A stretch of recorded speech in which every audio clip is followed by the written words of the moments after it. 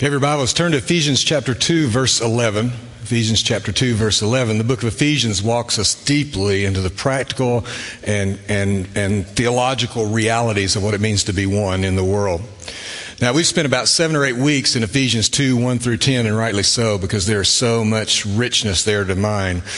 And now we come to Ephesians chapter 2, verse 11, and it would be possible for you to kind of look at this and dismiss it and just say, let's get on to Ephesians 3, the big prayer Paul prays to the Father. Let's get Ephesians 2, that's kind of 11. It's kind of like he's trying to fix a squabble between first century Jews and Greeks. What does this have to do with me?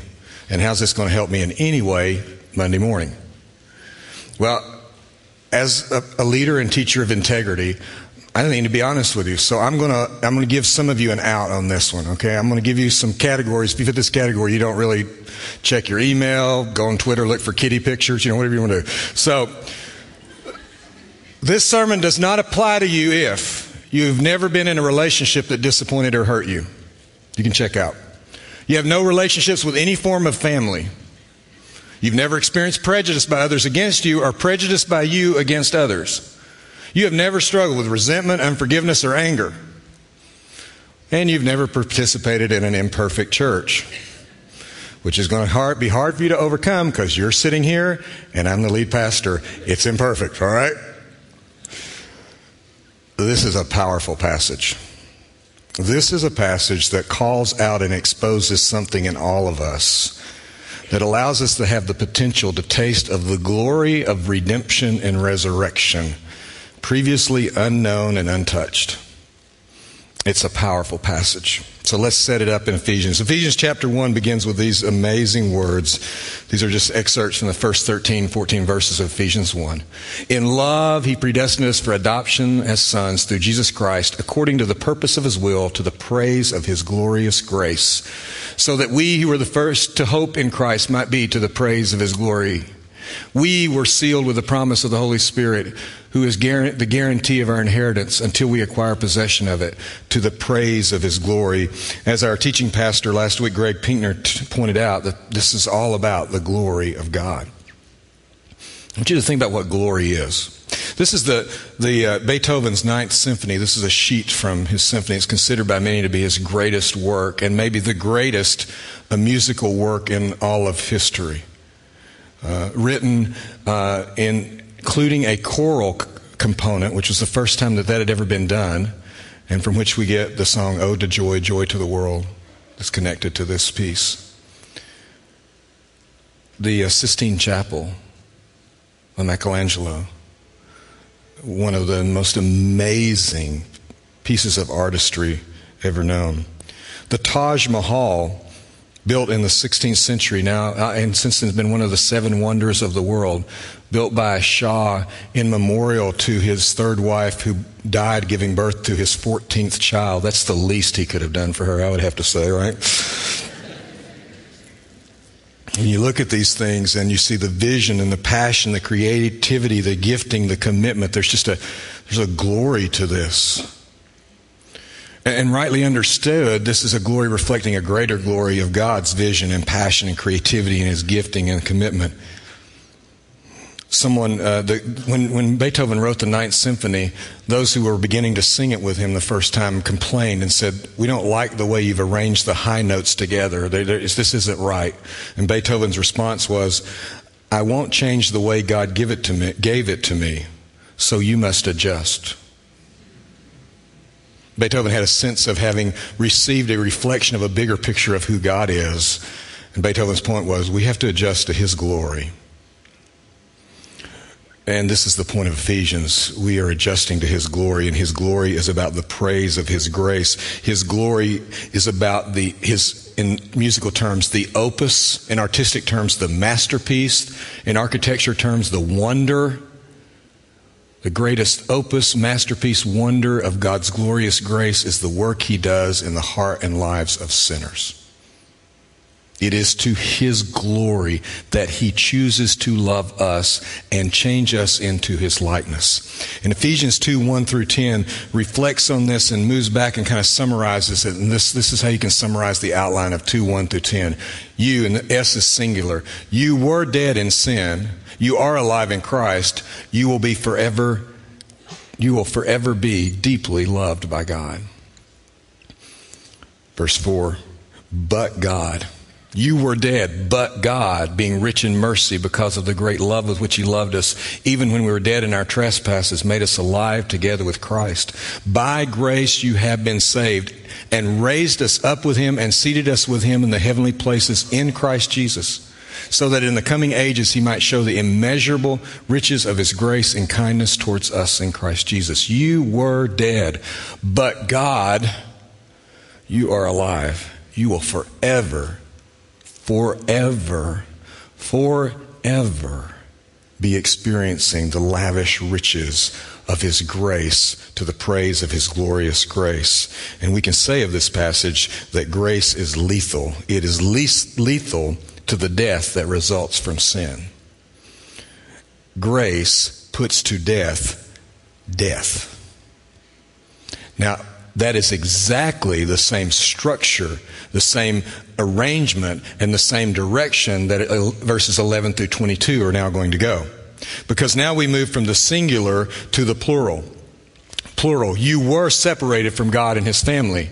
You are joined to God and His family. You will forever be in the presence of God and His family. Salvation is individual, but not exclusively. We are saved individually in relationship with Christ, but our salvation immediately joins us to God's family, His household. This is the point of Ephesians chapter 2, verse 11 through 22. This is the direction Paul will go, and he will point out things that are relevant to the audience he's speaking to, but just as relevant to us. So let's get started there. Therefore, verse 11, remember that at one time you Gentiles in the flesh called the uncircumcision by what is called the circumcision, which is made in the flesh by hands. The Gentiles, he's addressing the Gentile believers in Ephesus in the book of Ephesians, and he says you were called uncircumcision. That's a derogatory term. Remember when David said of Goliath, how can you let this uncircumcised Philistine stand here and mock our God? The physical mark of circumcision was a physical symbol of being chosen as God's people. Remember that you were at that time separated from Christ. Gentiles, you had nowhere to turn. You were alienated from the commonwealth of Israel and strangers to the covenants of promise, having no hope and without God in the world.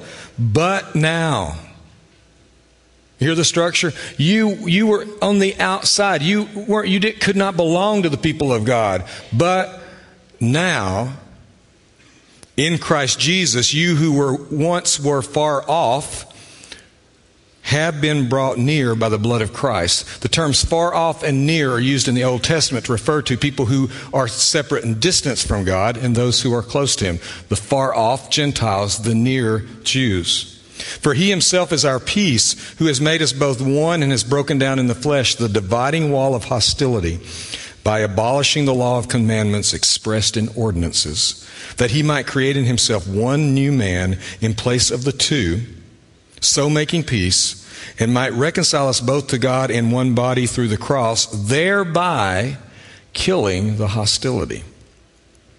There's so much in this verse. Let me just unpack 4 points for you. First of all, Solomon's temple in Jerusalem is built with layers of who has access. The farther you go in, you get to the Holy of Holies, only the high priest once a year. The external courtyard, the farthest out, is the place the Gentiles are allowed to come, and the wall between them and the next layer is 3 walls thick. And Paul is saying that physical symbol, that sense of being on the outside, is gone because of Christ. Second of all, it says the law, by abolishing the law of commandments expressed in ordinances. Now this is a difficult one because Jesus said, I didn't come to abolish the law, but to fulfill it. And Jesus didn't abolish the moral components or the spiritual components of the covenants or the commandments or what God had called the people to. He said, I came to fulfill them. He increased the moral clarity. He said, you've heard it said, don't commit adultery. I'm telling you, when you looked at her and you let your eyes linger and your mind think, and you thought about how you might take her for your own, that is lust, and you are as guilty as if you'd committed adultery with her. Now, are the consequences immediately the same? No, but your need for grace is absolutely the same. Your condemnation before God apart from my grace is the same. You've heard it said, don't commit murder. Don't kill people. But I'm telling you, Jesus said, I'm telling you, when in your mind you condemn that person as a fool, as an idiot, and you want them gone, and you want to at least harm them socially, you're in just as much need of grace and forgiveness. Are the consequences different? Yes, but your sin is equally before God to be condemned. You see, the key is expressed in ordinances. We are not called to rule keeping, we're called to worship. Is the moral fabric the same? Yes, it's more intense. The need for grace is even more. Are the commandments still valid? Yes, they are, but even more so because it has to do with a heart being submissive to Christ. Thirdly, he might create himself one new man in place of the two, so making peace. There were Jews who were called by God, and there were Gentiles who were not his chosen people. The Gentiles could have access, but it was limited. But neither the Jews nor the Gentiles had a means of salvation apart from Jesus. The sacrifices weren't meant to save them. They were meant to be expressions of the hope in the one who would come to be the sacrifice. Jews and Gentiles are condemned before Christ in their sin, and before God in their sin, but Jews and Gentiles are equally saved before Christ by his grace. And then finally, to understand the peace, you have to grasp the hostility. You have to grasp the hostility. Now, most of us in here are Gentiles. We have a few Jewish members of our church who are Jew by race and culture and background, but most of us are Gentiles. So what we're about to talk about is a moment in time where a group of Jews are extraordinarily hostile towards Gentiles. And I need to pause for a moment because history is riddled with anti-Semitism. It's not just the Holocaust. We're talking millennia, generational. We're talking about some of the greatest Christian scholars we know, early fathers, Renaissance, Reformation, who still held anti-Semitic attitudes that were not honoring to Christ. So let us begin by saying when we read the Jews and the Gentiles, this is not, the Jews, this is a group of people who were Jews acting in these ways, just as there are groups of Gentiles who have acted toward the Jews in equally hostile ways. But make no mistake, this is hostility between the Jews and the Gentiles. Turn to Acts chapter 21 and we just get a glimpse of this. Acts chapter 21. Acts 21.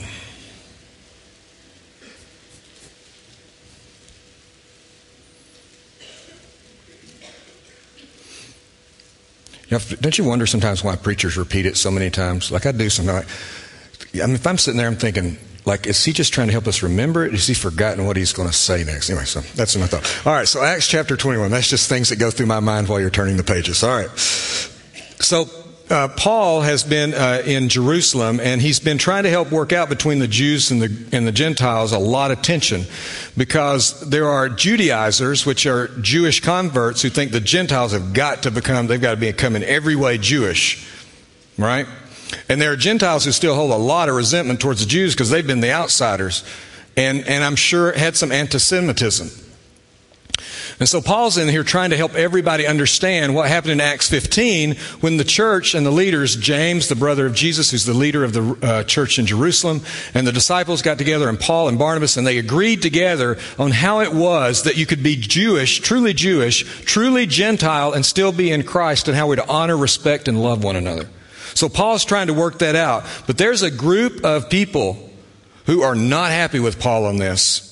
And after he'd been there about a week, verse 27 of Acts 21, verse 27, the Jews from Asia, seeing him in the temple, stirred up the whole crowd and laid hands on him, crying out, "Men of Israel, help! This is the man who is teaching everyone, everywhere, against the people and the law in this place. Moreover, he even brought Greeks into the temple and has defiled this holy place. For they had previously seen Trophimus, the Ephesian, with him in the city, and they supposed that Paul had brought him into the temple. Paul had a Gentile believer from Ephesus with him, and they accused him of taking Trophimus into the temple. Like most accusations that stir a crowd, it's half true. Paul has been teaching for Christ, but he has not been teaching against Jews. He's Jewish.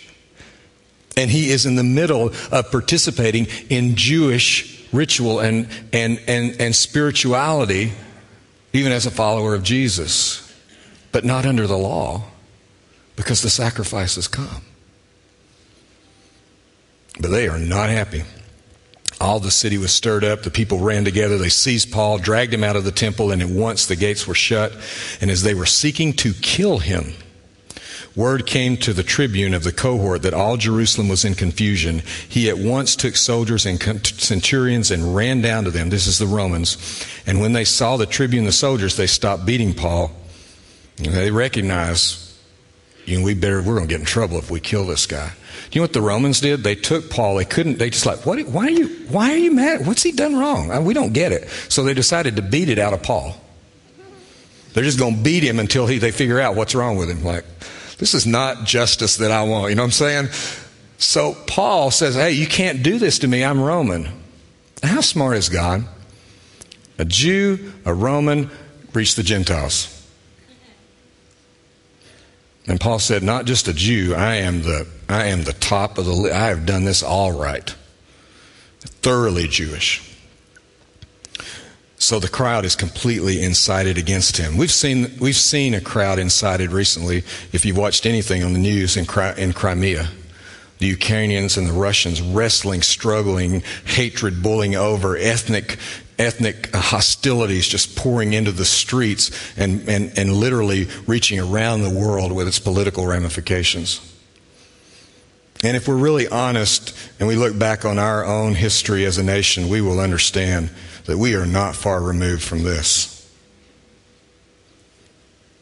Or this, where young people seeking equality have no opportunity to do so and are beaten down and attacked, and in some cases lynched. It is amazing to me how God sets me up in sermons. I did this on Tuesday. Between the time I did this and today, I've sat with two different young men who have been profoundly wounded by whites, and I watched one of the instances. Two African American young men whose experience of the hatred and the prejudice of Southern whites has caused great wounding.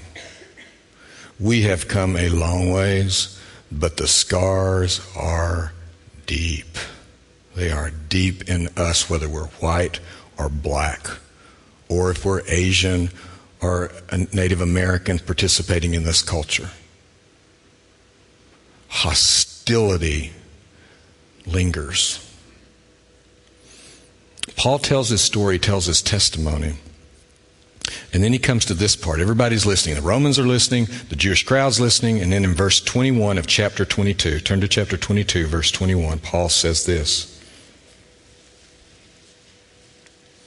And he said to me, go, for I will send you far away to the Gentiles. That's not just physically, that's spiritually. Far away to the Gentiles.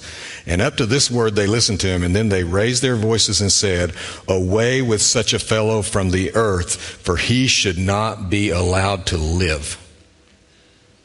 Now, that's as hostile as it's going to get. Wipe him off the face of the earth. He does not deserve to live. That's hostility. And there's Gentile hostility all throughout the scriptures as well, and even in our own history. And Ephesians walks us into hostility in the heart. And you may still be sitting here thinking, this is important to me, Because, hang on. Back to Ephesians chapter 2, verse 13. Ephesians 2:13. But now, in Christ Jesus, you who once were far off have been brought near by the blood of Christ, for he himself is our peace, who has made us both one and has broken down in his flesh the dividing wall of hostility by abolishing the law of commandments expressed in ordinances, that he might create in himself one new man in place of the two, so making peace, and might reconcile us both, Jew and Gentile, both to God in one body through the cross, thereby killing the hostility. And he came and preached peace to you who were far off, Gentiles, and peace to those who were near, Jews. For through him we both have access in one Spirit to the Father. So then you are no longer strangers and aliens to one another, but you are fellow citizens with all the saints and members of the household of God, built on the foundation of the apostles and prophets, Christ Jesus himself being the cornerstone, in whom the whole structure, being joined together, grows into a holy temple in the Lord, filled with Jews and Gentiles who belong to Christ. In him you are also being built together into a dwelling place for God by the Spirit. Everything has changed. Grace is lethal. It puts to death, and grace is lethal to the hostility that results from sin. Grace is lethal to hostility. But make no mistake, and walk with me in this, make no mistake, hostility dies a long, slow, painful death in individuals and in cultures and in churches and in marriages and in families. It is a long, slow, painful, agonizing death. Tim Kimmel tells a story in his book that I have read about this. I don't have personal knowledge of this because I've never really. I've spent one day in Japan. I've never been to Korea, but I've taught in an international seminary, taught with Koreans and Japanese students, and I have just a little bit, but don't really understand what happened after the Japanese invaded and occupied Korea in the early 20th century. Now again, I've got to be, you know why I have to put so many disclaimers out there? Because this is human reality, folks. So let me disclaim, if you are of Japanese descent or culture, what I'm about to talk about is Japanese hostility towards Koreans returned by Koreans. So if you're of Japanese or Korean descent, this is not saying this is who you are. This is not stereotyping. By the way, do you know what stereotyping is? It's an expression of your hostility. When you stereotype, it's hostility.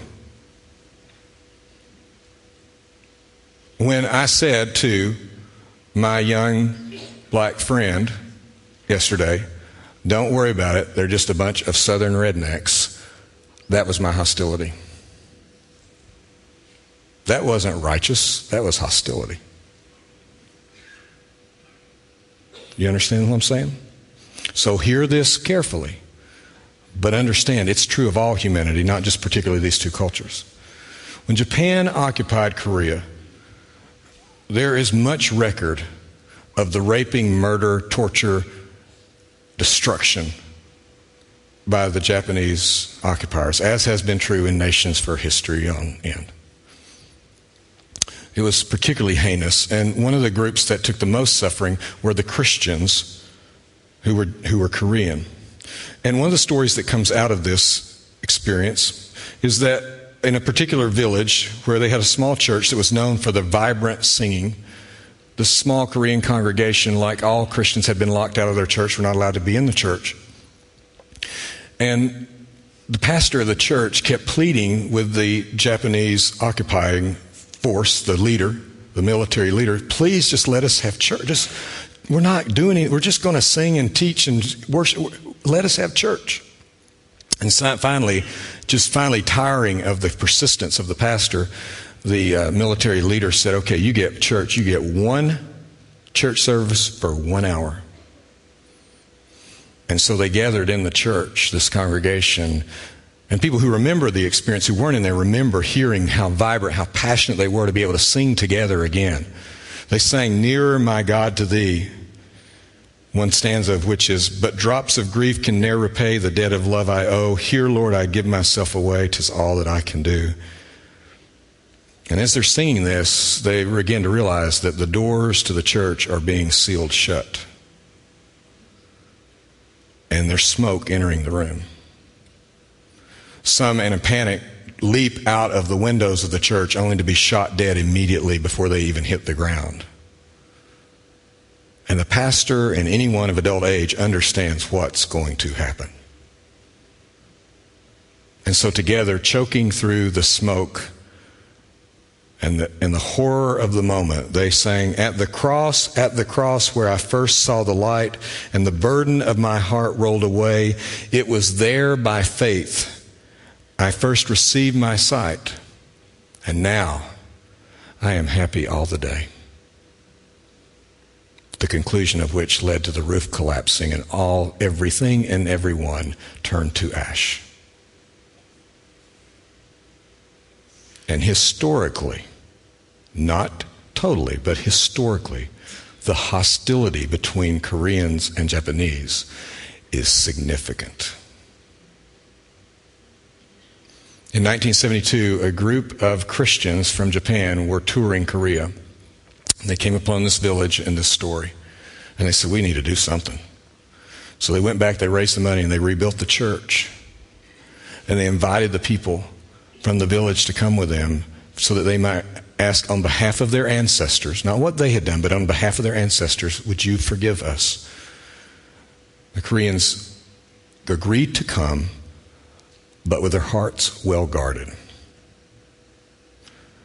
And as they read the names of all those who had perished, men, women, and children, the pain came back, and so did the hostility, and their hearts closed.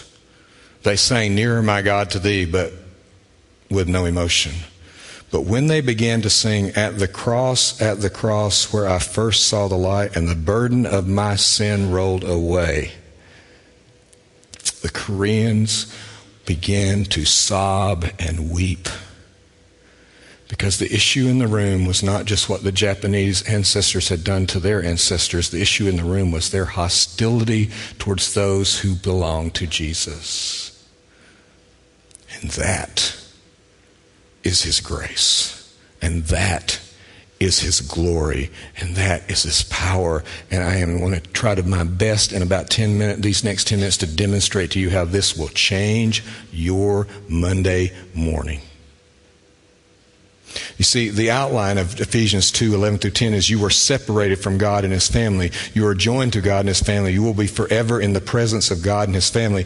These things are true. The grace of love of God, the love of God forgives us and transforms us, but hostility dies such an agonizing death. My wife and I last weekend were at a marriage retreat. There were 22 couples, including the couple that was leading. It was Dan Allender and his wife, Becky. Teresa and I, most of the time when we're somewhere, one of us is speaking. So this was just for us to be there. Dan began the weekend session. He's a tremendous facilitator and counselor and writer. Many of you have read his books. But he began his session talking about the contempt we have in our hearts for our spouses. And I was like, well, this isn't relevant to me. I love this woman. And I really do. And I enjoy her. And sure, we've got some stuff, but overall, this is a pretty good marriage. And I mean, we even teach marriage conferences. And, mostly at the marriage conference, we tell everything we did wrong, but it's still helpful, right? And he said, I want you to start thinking about places in your life, just pockets of resentment that you've never resolved with your spouse. And I was like, oh, okay. Conflicts that you just avoid because you don't really want to go heart to heart with her in the grace of Jesus. Oh, God, I'm at the wrong place. I wonder how the Final Four is going. I'm thinking of my brackets. I am in deep, deep water here. And by the time we got to Sunday morning and washed each other's feet and took communion, I wept. I do love her, and we have a good marriage, but I hold hostility towards her for some things said, done that haven't ever really been resolved. And sometimes I just plain avoid her because I just don't like to deal with that part of her. And that is contempt. And if I can't die to that, I can't resurrect intimacy and love for her. And 31 years into it, I've got a lot of dying left to do. But his grace is deeper and wider and higher than all of my hostility. And I think I'm right. You're harboring contempt and hostility that yet needs to be resurrected too. I think I'm right.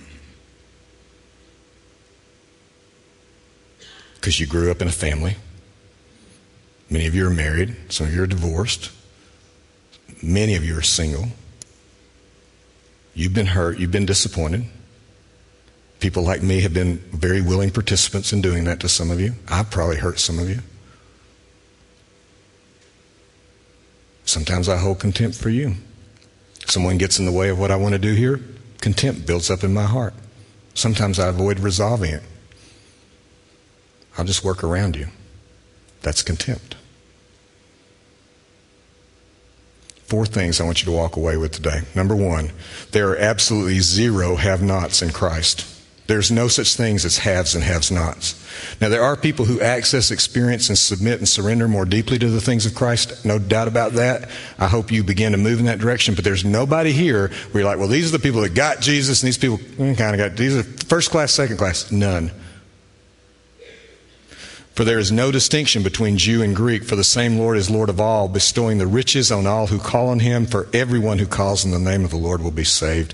If you feel like you're a have, you need to repent of your arrogance. And if you feel like you're a have-not, you need to repent of your arrogance. It is arrogant for you to define yourself against what he says.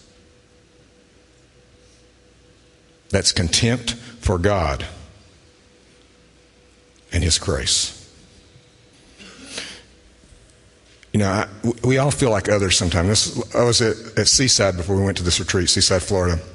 We get these little rental bikes. My one thing is do not put a basket on my bike, all right? It already looks like a girl's bike. It's already, 1 speed. I'm already the super pale white guy on the beach. Let's just don't make it worse. So I'm driving down on my little Seaside, and here come Ken and Barbie on their 72 speeds, right? Their little tight tushies and their little tight bellies.